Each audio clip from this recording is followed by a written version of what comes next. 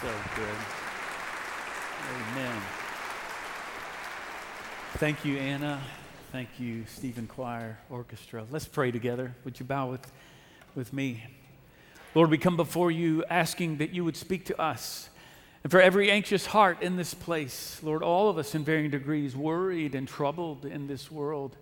You told us that in this world we would have tribulation, we would face trouble. But you have overcome the world. You've come to make all things right, and we know that when we belong to you, all is well. You're sovereign over our lives. You're at work in ways that we cannot see. I pray for every troubled heart.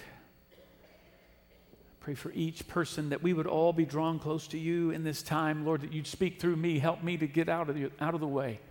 So your word would be heard, not only heard, but applied into every life. That we'd listen to your Spirit as you speak to us. Thank you, Jesus, that you are Emmanuel. You have come, and all is well this Christmas because of you. Teach us, speak to us, I pray. In Jesus' name, amen. So it was on Christmas Eve, actually, 1941, when this song was first heard. Bing Crosby was hosting a show. It was called the Music Hall Radio Show. 1941. Most of you know what took place just 18 days earlier. We entered into World War II on December the 7th when Pearl Harbor was attacked.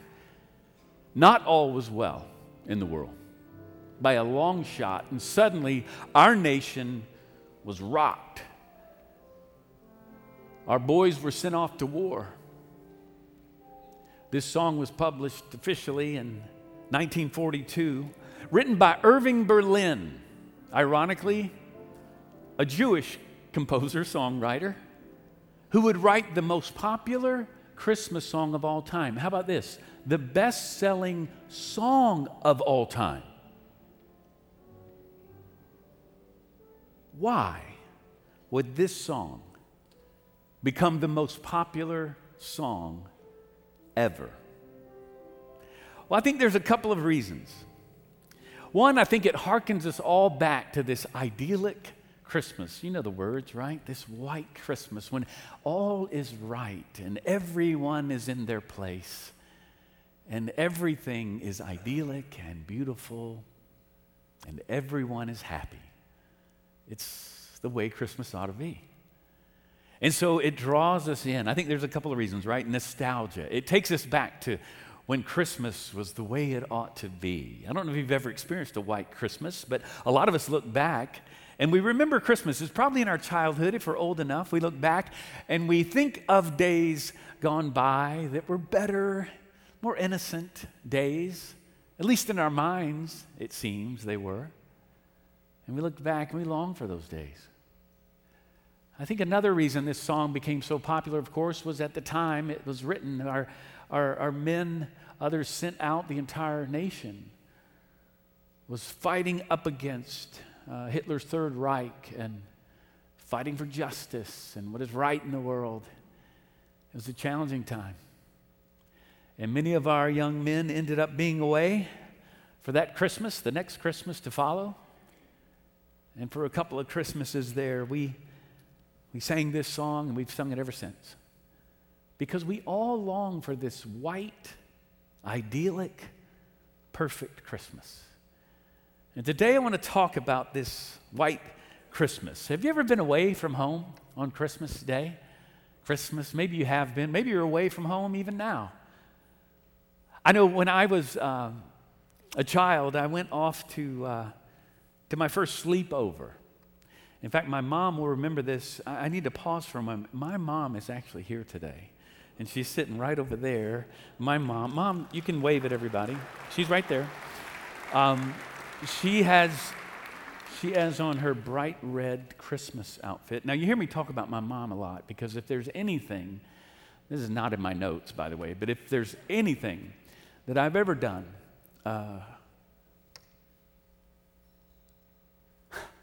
in my life that's been to the glory of God. It's been in large part because of that woman sitting there and all that she's done, investing in my life. And I praise God for you, Mom. I'm glad you're here today. She texts me every Sunday morning.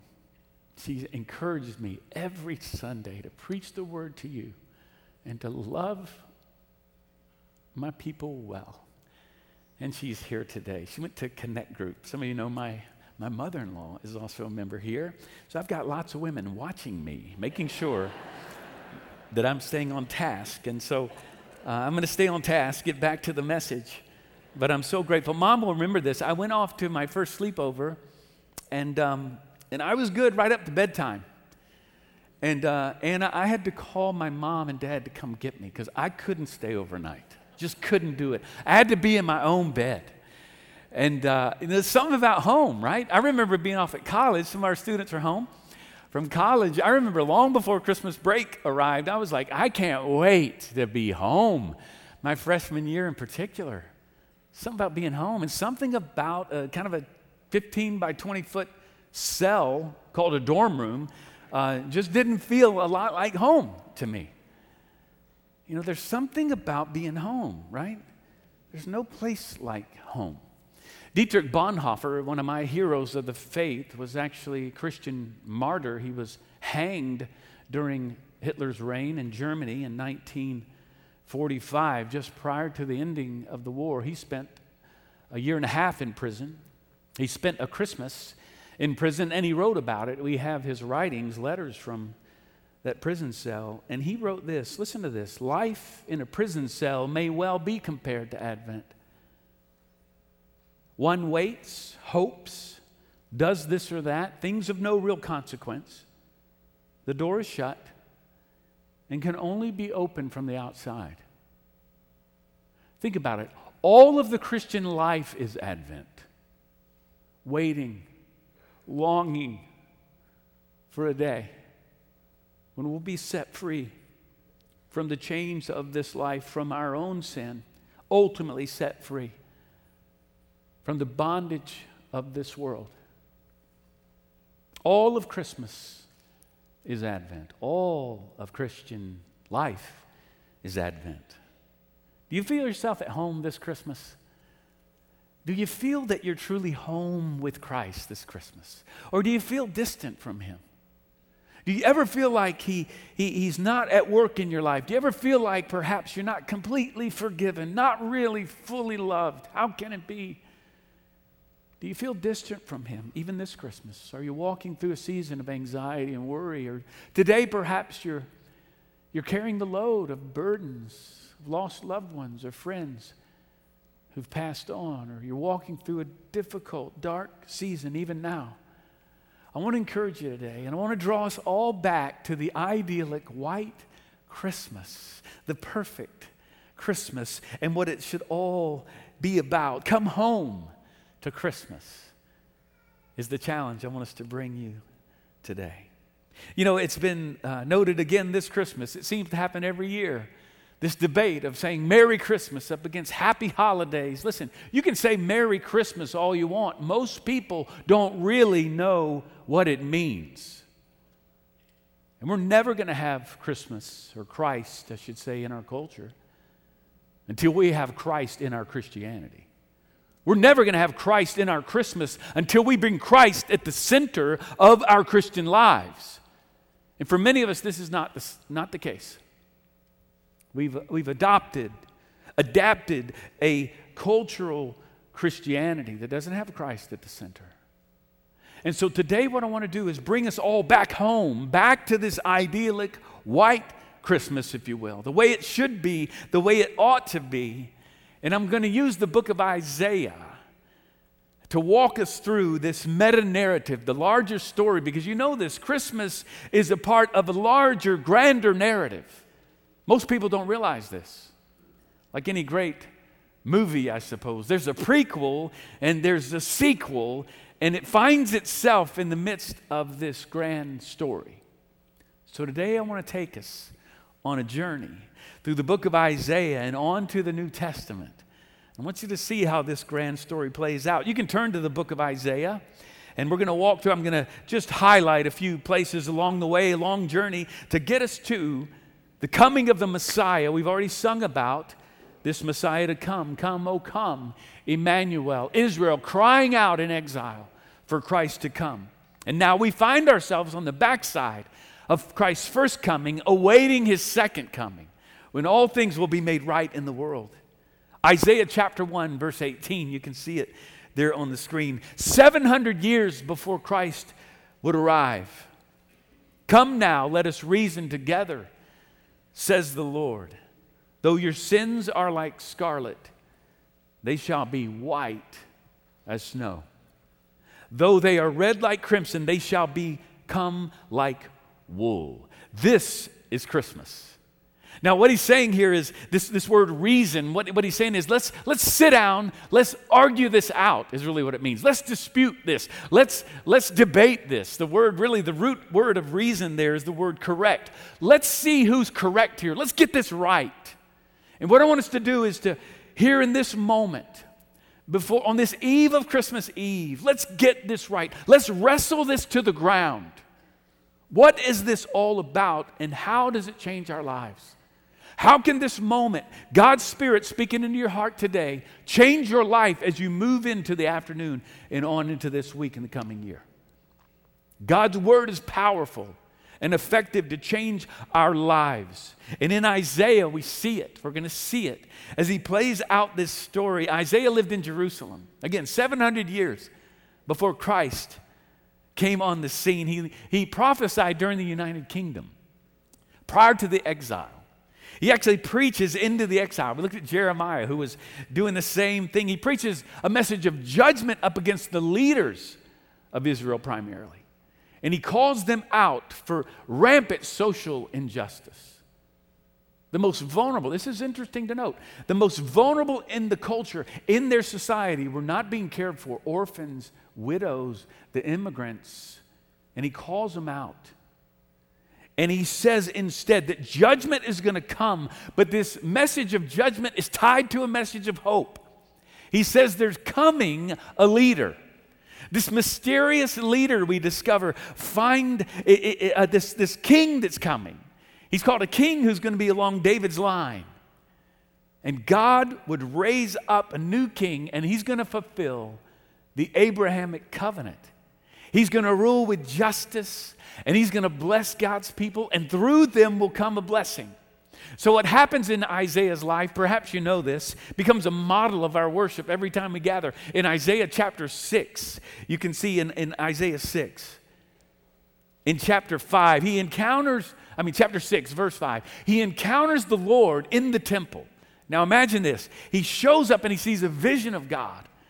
And he says this after he's declared, holy, holy, holy is the Lord God Almighty, which, by the way, is the way that we begin all of our services. We declare him holy. We praise him for who he is, because in light of who he is, we're right-sized and we're able now to worship him because we know who we are in light of who he is.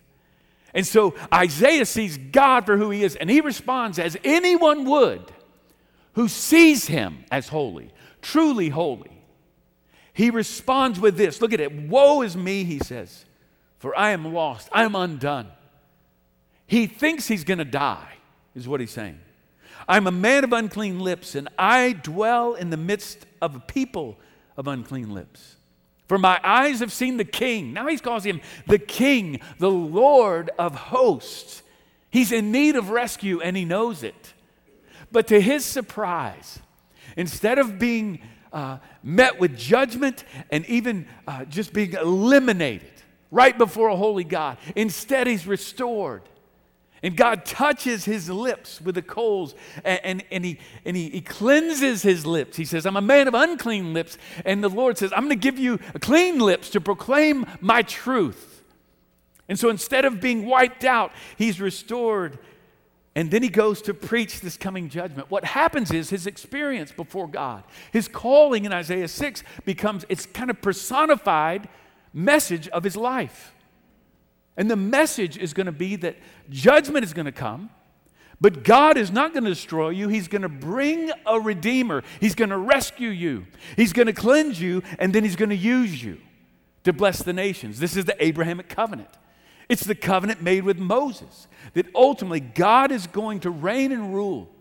He's going to raise up from Jesse's line, from David's line, he's going to raise up a branch out of Jesse's line. And David is going to bring forth out of his line this king who's going to rule and reign.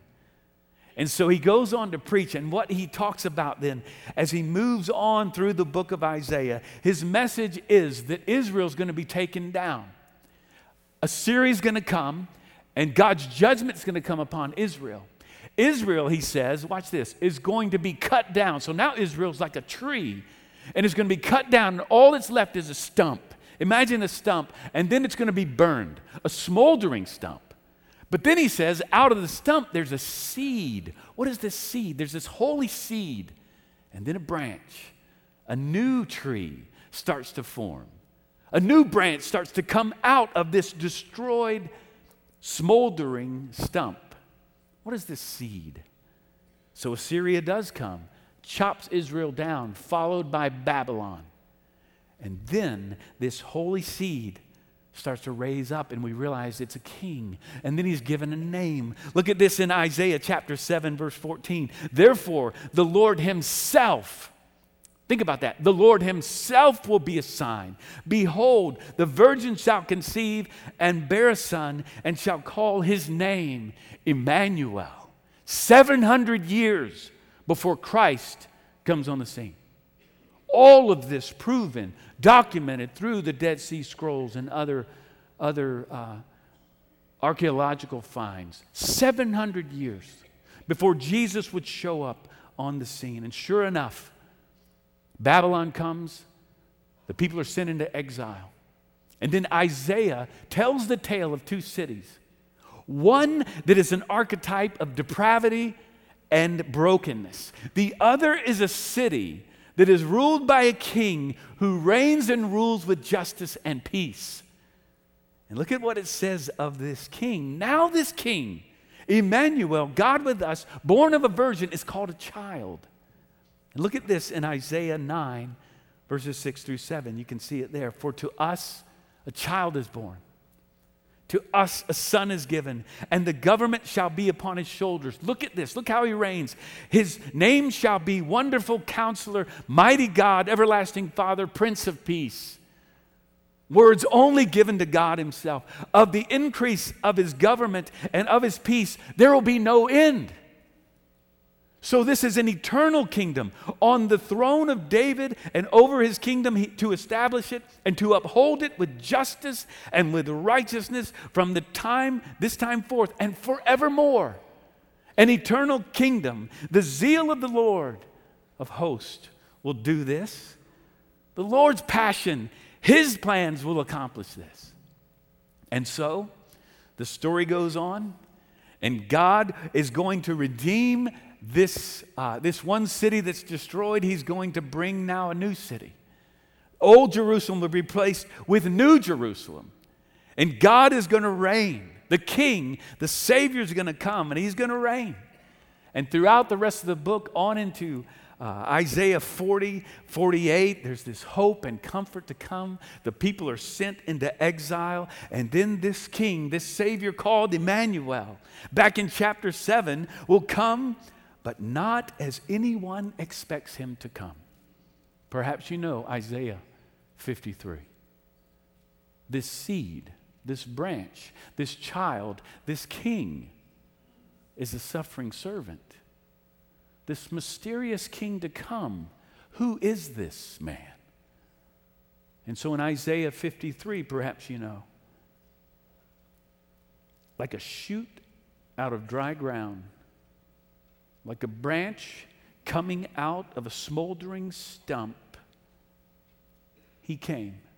He was despised and rejected. He bore our sin, and our punishment is placed upon him. He is pierced for our transgressions, and by his wounds we are healed.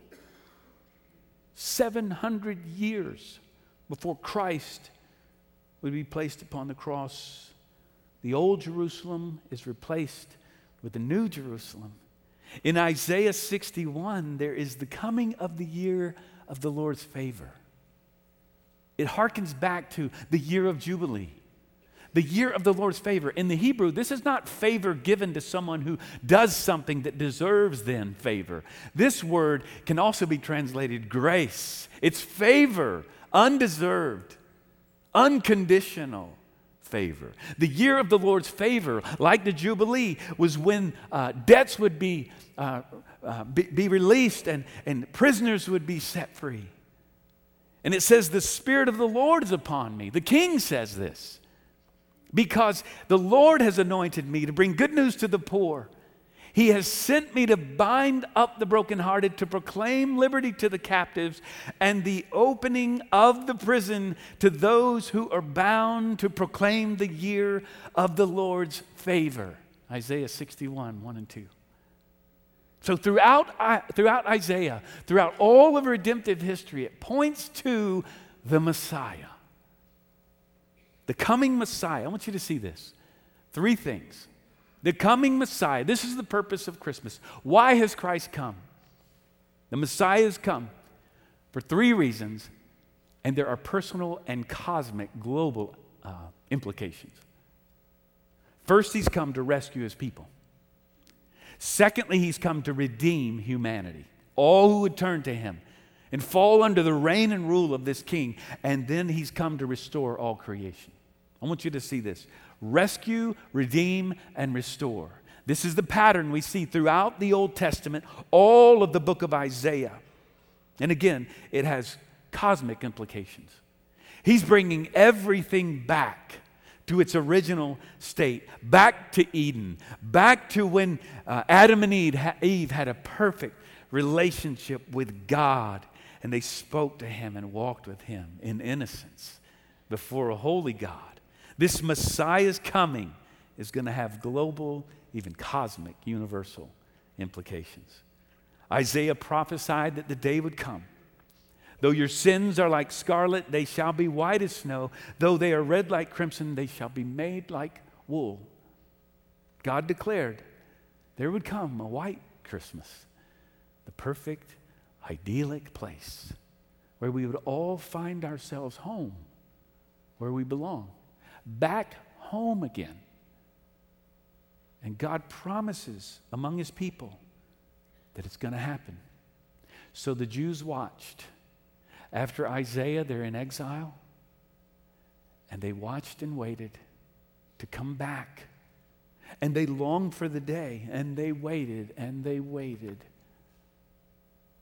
And perhaps you know this season of darkness, hundreds of years went by. It's why we sang earlier, O come, Emmanuel. Describes the despair that filled the people of Israel. O come, Emmanuel, crying out, ransom captive Israel. This is the time of Isaiah. They're in exile. Rejoice, rejoice, Emmanuel shall come to thee. And now we find ourselves in the same place between the already and the not yet of our salvation. And then sure enough, the angel comes and says, behold the virgin. Watch this. Matthew 1:23. The virgin shall conceive and bear a son, and they shall call his name Emmanuel. Quoting from Isaiah 7, verse 14. Then Christ does come, and the angels come. And this army of angels pronounces a cosmic war, but they come not proclaiming violence. They don't come with planes and tanks and guns. They come proclaiming peace. What kind of kingdom is this? What kind of war is this? They proclaim the love of God is going to overcome evil, that light is going to overcome darkness. And I want you to see the proclamation in Luke chapter 2, verse 11. For unto you is born this day in the city of David. Look at this. Look at what he's called. A Savior who is Christ the Lord. 3 names they give him. And I want you to see this. So let's ask the question, what's in a name? Watch how all of this ties together. This is amazing. Why did Christ come? He's given 3 names at the announcement, the proclamation of his coming. He's given 3 names. The first is Savior. He's come to rescue us from our sin. The Savior has come. He has come to rescue us from sin, death, and hell. Jesus is the one who saves. He's the rescuer who brings salvation to us all. Colossians 1:13 and 14 says, He has delivered, He's rescued, He saved us from the dominion of darkness and transferred us to the kingdom of His beloved Son, in whom we have redemption, the forgiveness of sins. In Matthew 1:21, Mary's told, he'll give birth to a son, and his name will be Jesus, Yeshua, which means God saves. He's Jesus. He is the rescuer. He's the one the Lord saves. Let me ask you this. Is the Lord your Savior? Have you received His grace? Have you turned your life to Him? And do you live in response to the fact that He's rescued you from your sin? All of us are like Isaiah. Before a holy God, we're undone. And yet God has come if we would receive His grace. Lay down our own self-salvation project. Because listen, you've got to lay down your own way if you're going to follow His way. There's a decision to be made. Have you given the Lord your life? Have you received His grace? He died on the cross for your sin. Jesus said to Zacchaeus in Luke 19, for the Son of Man came to seek and to save the lost. That's why our church exists. We're here to seek and to save the lost through the gospel of Jesus Christ. He's the one who sent us on this rescue mission. It's why this church was established. It's why we come together to go and to be on mission with Jesus. So He is Savior. Look at this. He's Christ. You see it? He's Savior, Christ, and Lord. Christ, He has come to redeem us, is what this means. The word Christos, the equivalent in the Hebrew is Messiah, the liberating King, the Redeemer to come.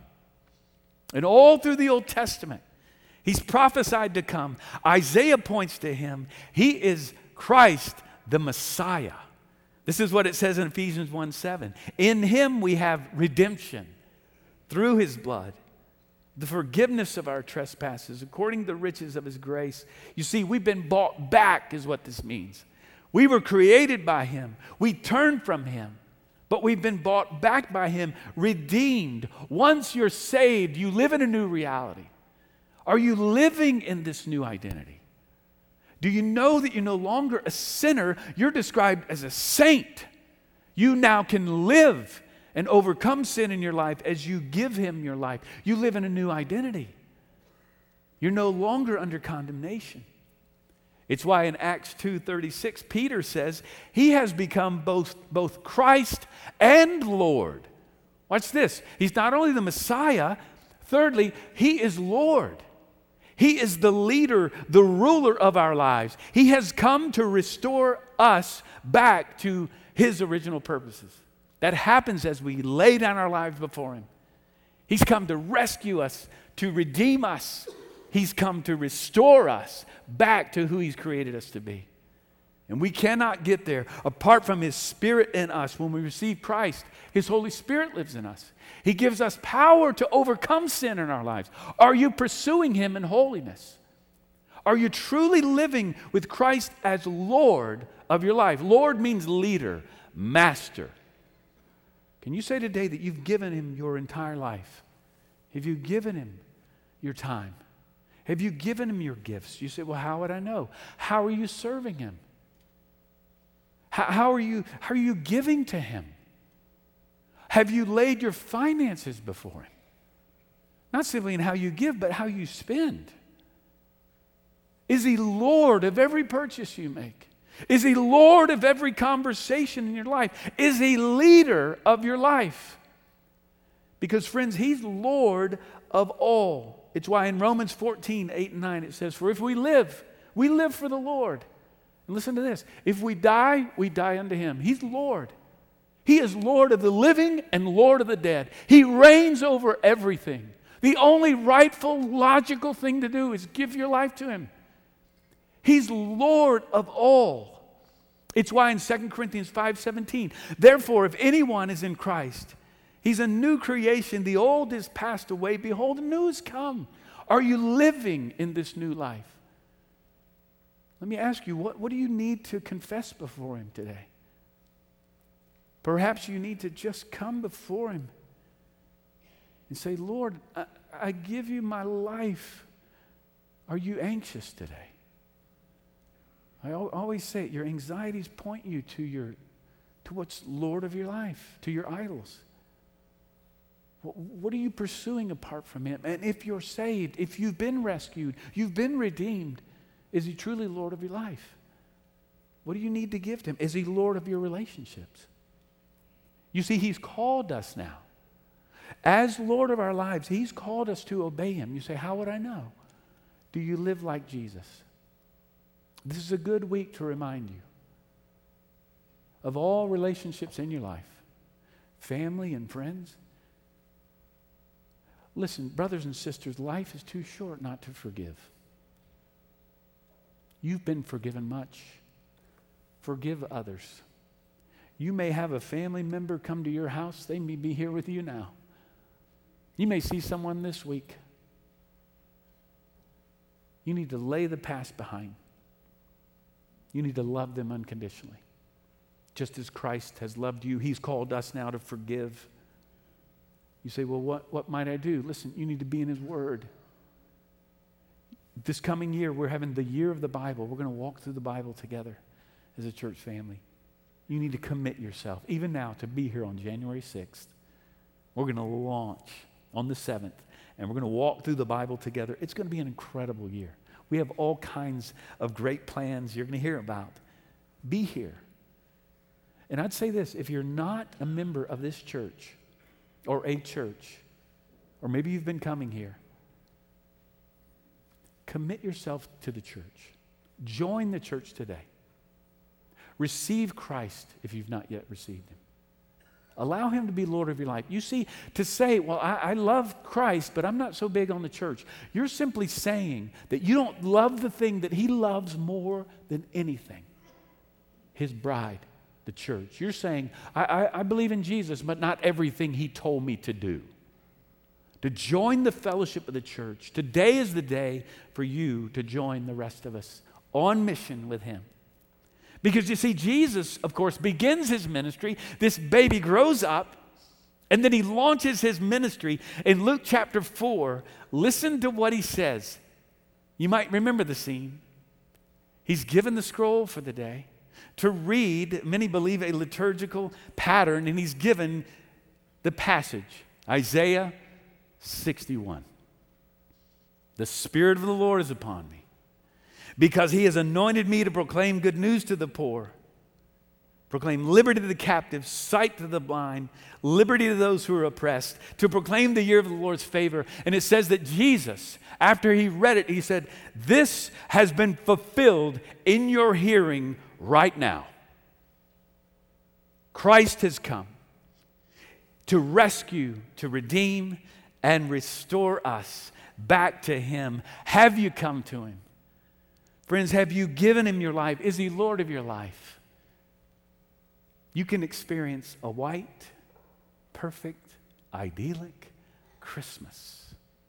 Not based on what gifts you receive. Not based on who acts this way or that way. Whether your meal is perfect. Whether all things are just right. You can experience the peace of Christ that comes by His presence and His Spirit in your life if you simply give Him your life. Say, Lord, be Lord of my life. I give you my life. I confess my sin to you. You can pray the prayer of David. How about this? Psalm 51:7. Let's all read this together. You can see it on the screen. Purge me with hyssop, and I shall be clean. Wash me, and I shall be whiter than snow. Perhaps you know the hyssop branch was used by a priest. They would take the sacrificial blood of the lamb, an unblemished lamb, and then it was sprinkled as a sacrifice an atonement, blood shed for the sins of the people, Christ, the Lamb of God, comes to rescue us, to redeem us, and to restore us back to who He's created us to be. So, this is the true white Christmas. Our soldier Jesus has gone to war, and He has won the victory for us. And now He finds Himself home. He left home. As Philip Yancey said, we are the visited planet. He came. He fought the war. He won the victory for us. And then He returned home at the right hand of the Father. He sends His Spirit to live in us. And now we can praise Him. Praise Him. Though your sins are like scarlet, if you receive His grace, they've been washed as white as snow. Let's pray together. Lord, we thank You for Your word. We praise You for this grand story of redemption that has come to us. We thank You that we are on this side of the cross. But with that comes a great responsibility. You've drafted us in. Gentiles brought into the family, adopted into Your family. And Lord, I pray for every person here who needs to settle this, wrestle this to the ground, friend, before you leave today. On this eve of Christmas Eve, you before God, have you received His grace? Receive Him now. Say, Lord, come into my life. Thank You for dying on the cross for my sin. By faith, I receive Your grace, Your forgiveness. Let us all pray, Lord, take the reins of my life. Take control of my life. Be Lord, leader, master of my life. Friend, what do you need to give to Him today? Confess your sin before Him.